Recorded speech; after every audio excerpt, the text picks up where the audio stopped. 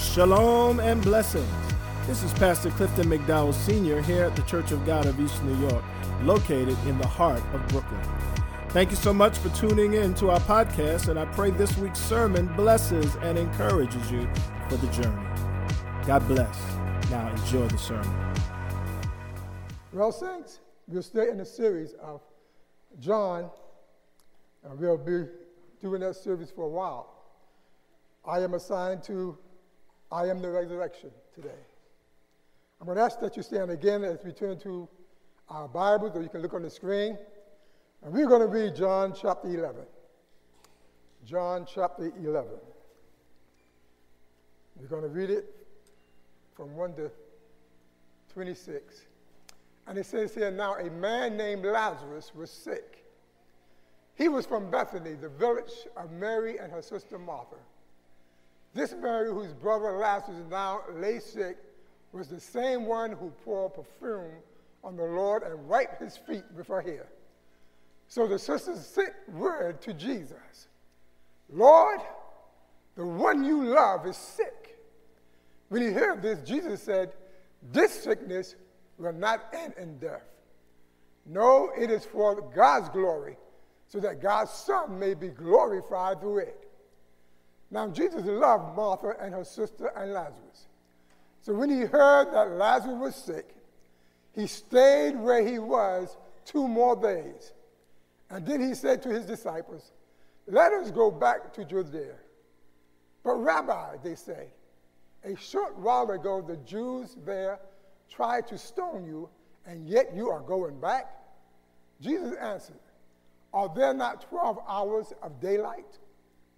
Anyone who walks in the daytime will not stumble, for they see by this world's light. It is when a person walks at night that they stumble, for they have no light. After he had said this, he went on to tell them, our friend Lazarus is fallen asleep, but I am going there to wake him up. His disciples replied, Lord, if he sleeps, he will get better. Jesus had been speaking of his death, but his disciples thought he meant natural sleep. So then he told them plainly, Lazarus is dead, and for your sake I am glad I was not there, so that you may believe, but let us go to him.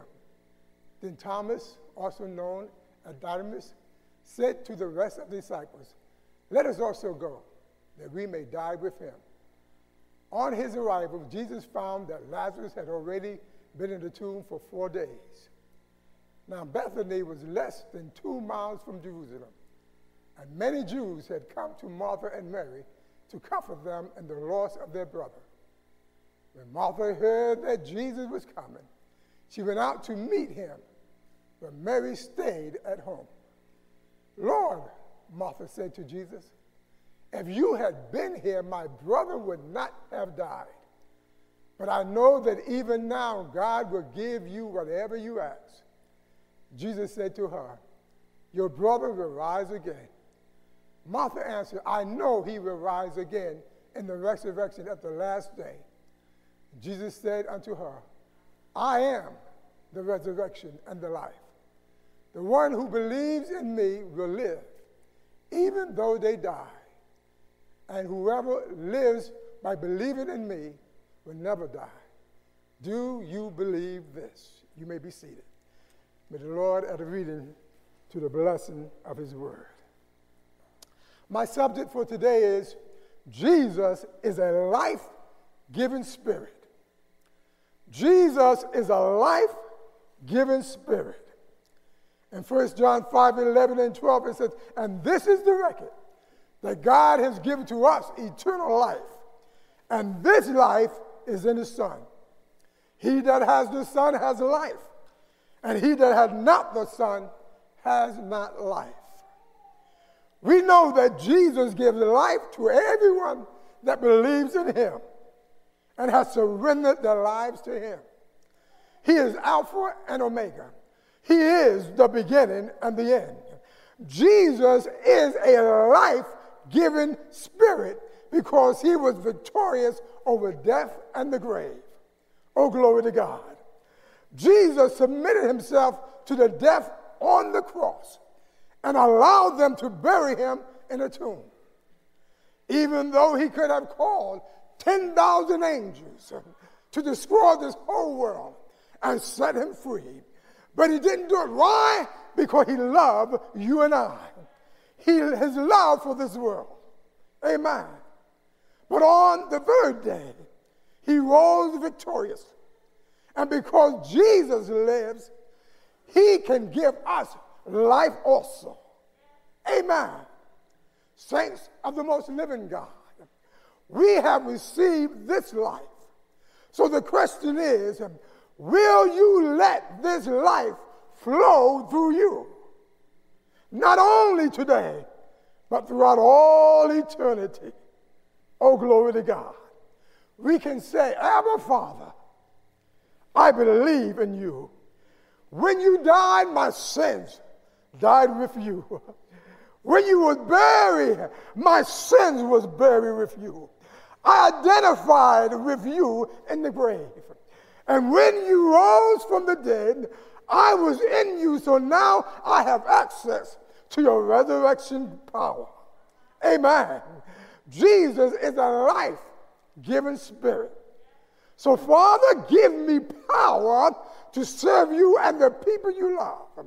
When I think of the goodness of Jesus and all that he's done for me, my very soul cries out, hallelujah! Thank God for saving me. The songwriter said, when we all get to heaven, what a day of rejoicing that would be. When we all see Jesus, hallelujah, we're going to have a grand time. Hallelujah. Jesus is a life-giving spirit. Oh, glory to God. Amen. Perhaps the greatest transformation Jesus performed was to move the doctrine of the resurrection out of the future and into the past. Martha was looking to the future, knowing that Lazarus would rise again and she would see him. Her friends was looking to the past and asking, couldn't he have kept Lazarus from dying? But Jesus tried to center their attention on the present. Amen. Wherever he is, God's resurrection power is available right now. Glory to God. Amen. In Romans 6:4 it says, we were therefore buried with him through baptism into death, in order that Jesus, as Christ was raised from the dead through the glory of the Father, we too may live a new life. Amen. Glory to God. Many Christians are between us. Many Christians are called between us. They live between Egypt and Canaan, saved but never satisfied. Or they live between Good Friday and Easter, believing in the cross, but not entering into the power and glory of the resurrection. Amen. The word of God is true. Our union with Christ assures our future resurrection after we die. But verse 4 teaches that we should live for Christ. Christ's resurrection power is today. In Christ we have eternal life, even though we are not yet living in eternity. Galatians 2:20, Paul says, I have been crucified with Christ. And I no longer live, but Christ lives in me. The life I now live in the body, I live by faith in the Son of God, who loved me and gave himself for me. Oh, glory to God. Aren't you glad that Jesus is a life-giving spirit? Amen. What a deep and amazing testimony Paul gives here. Before anyone can receive a new spiritual life, he must first die. That is, his old self must die. Amen. It must be placed on the cross. To be crucified with Christ means that our old sinful dies. Our old sinful nature, it dies. Amen. Then Christ's nature and character can fill our lives. Glory to God. His Spirit, the Holy Spirit, enter us. And through the Holy Spirit, we receive the power to lead holy and righteous lives. Glory to God. But it is not us. That is our old self that is living. It's not us. It is Christ who is living inside of us. Our old sinful self is dead, saints. Glory to God. We are free of it. We are no longer under the power of our sinful nature. Amen. Paul says, I no longer live, but Christ lives in me. Can we also say that about ourselves? Amen. Let each of us ask ourselves, who is living in this body? Who is living in this body? It is my old self, or is it Christ living inside of me? Glory to God. This is the real meaning of the Christian life. It is Christ living in the believer's life. Jesus said, remain in me and I will remain in you.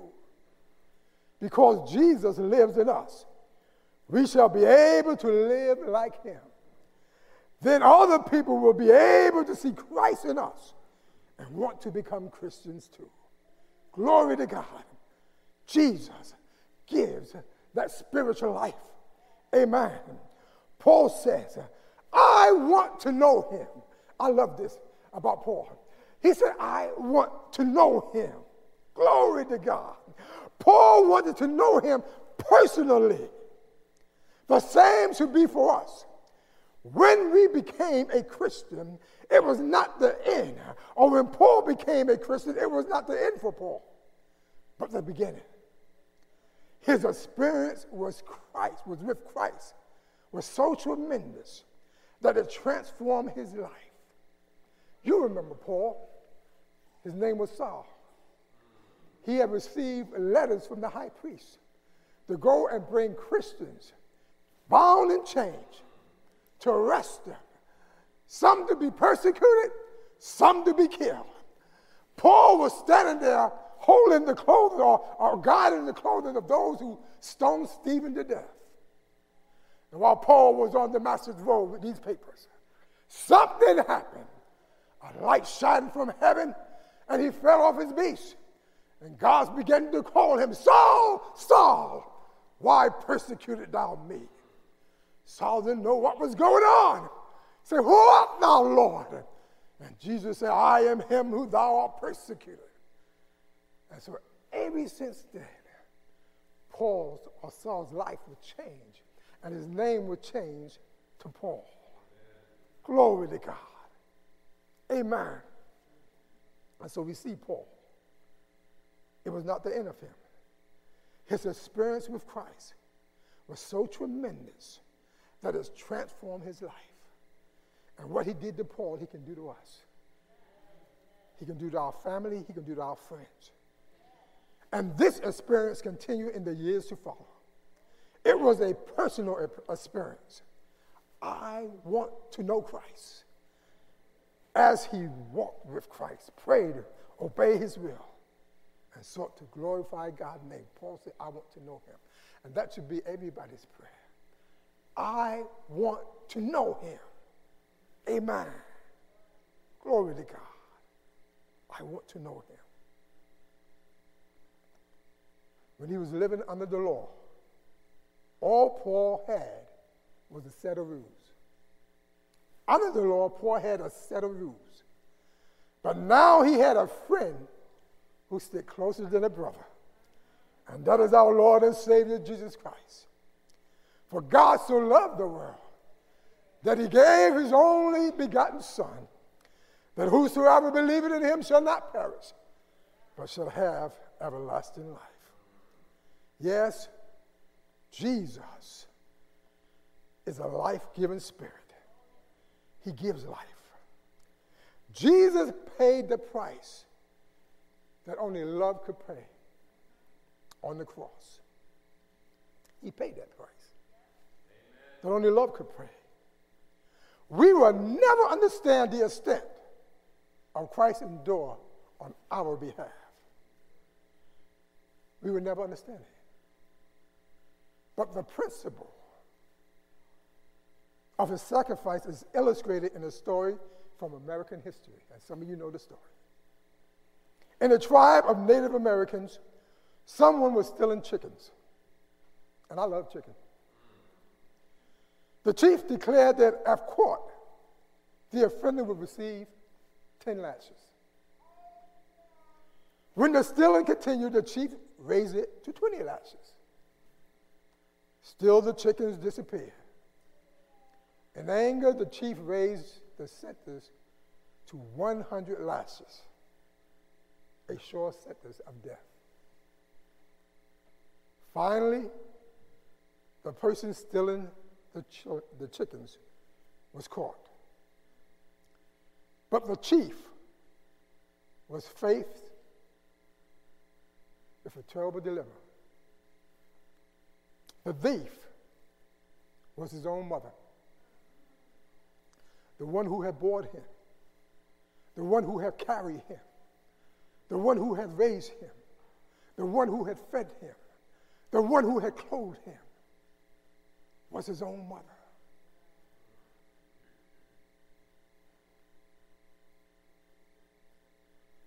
When the day of the penalty came, the whole tribe gathered. Picture in your mind this whole tribe gathered. And this is the chief mother. The whole tribe gathered. Would the chief love override his justice? The crowd grasps when he ordered his mother to be tied to the whipping post. The chief removed his shirt, revealing his powerful stature, and took the whip in his hand. But instead of raising it to strike the first blow, he handed it to a strong young brave at his side. Slowly, the chief walked over to his mother. Picture this. She's wrapped around the pole. The chief walked over to his mother and wrapped his massive arms around her in an engulfing embrace. Then he ordered the brave to give him the 100 lashes. Saints of God, that's just a small glimpse of what Jesus did for you and I.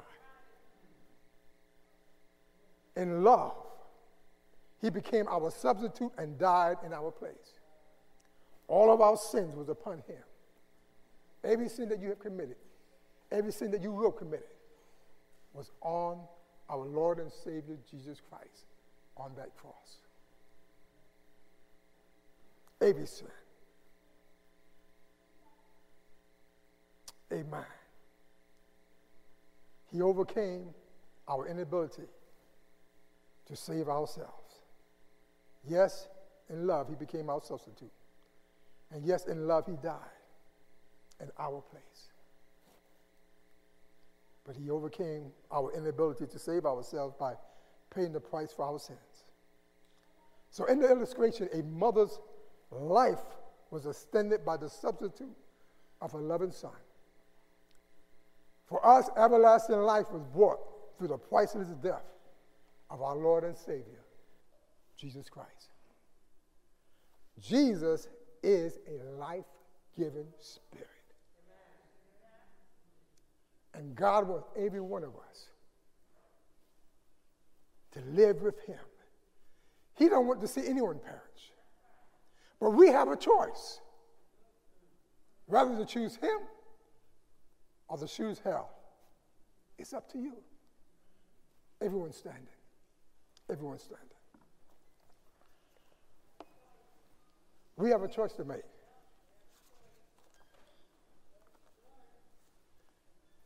And we can either make the right choice or the wrong choice. Somebody may say, man, I messed up big time. I don't think the Lord can forgive me. God can forgive you no matter what you have done. He loves you. If you was the only person on earth, God would have died for you. Don't you know that? He would have died for you. That's the love that he has for us. Let us bow our heads. Our Father and our God, we give you praise. Lord, we thank you for the cross. Thank you for dying on the cross for us. You took all of that filth, all of our sins upon yourself, and you nailed it to the cross. And so, Lord, we say thank you.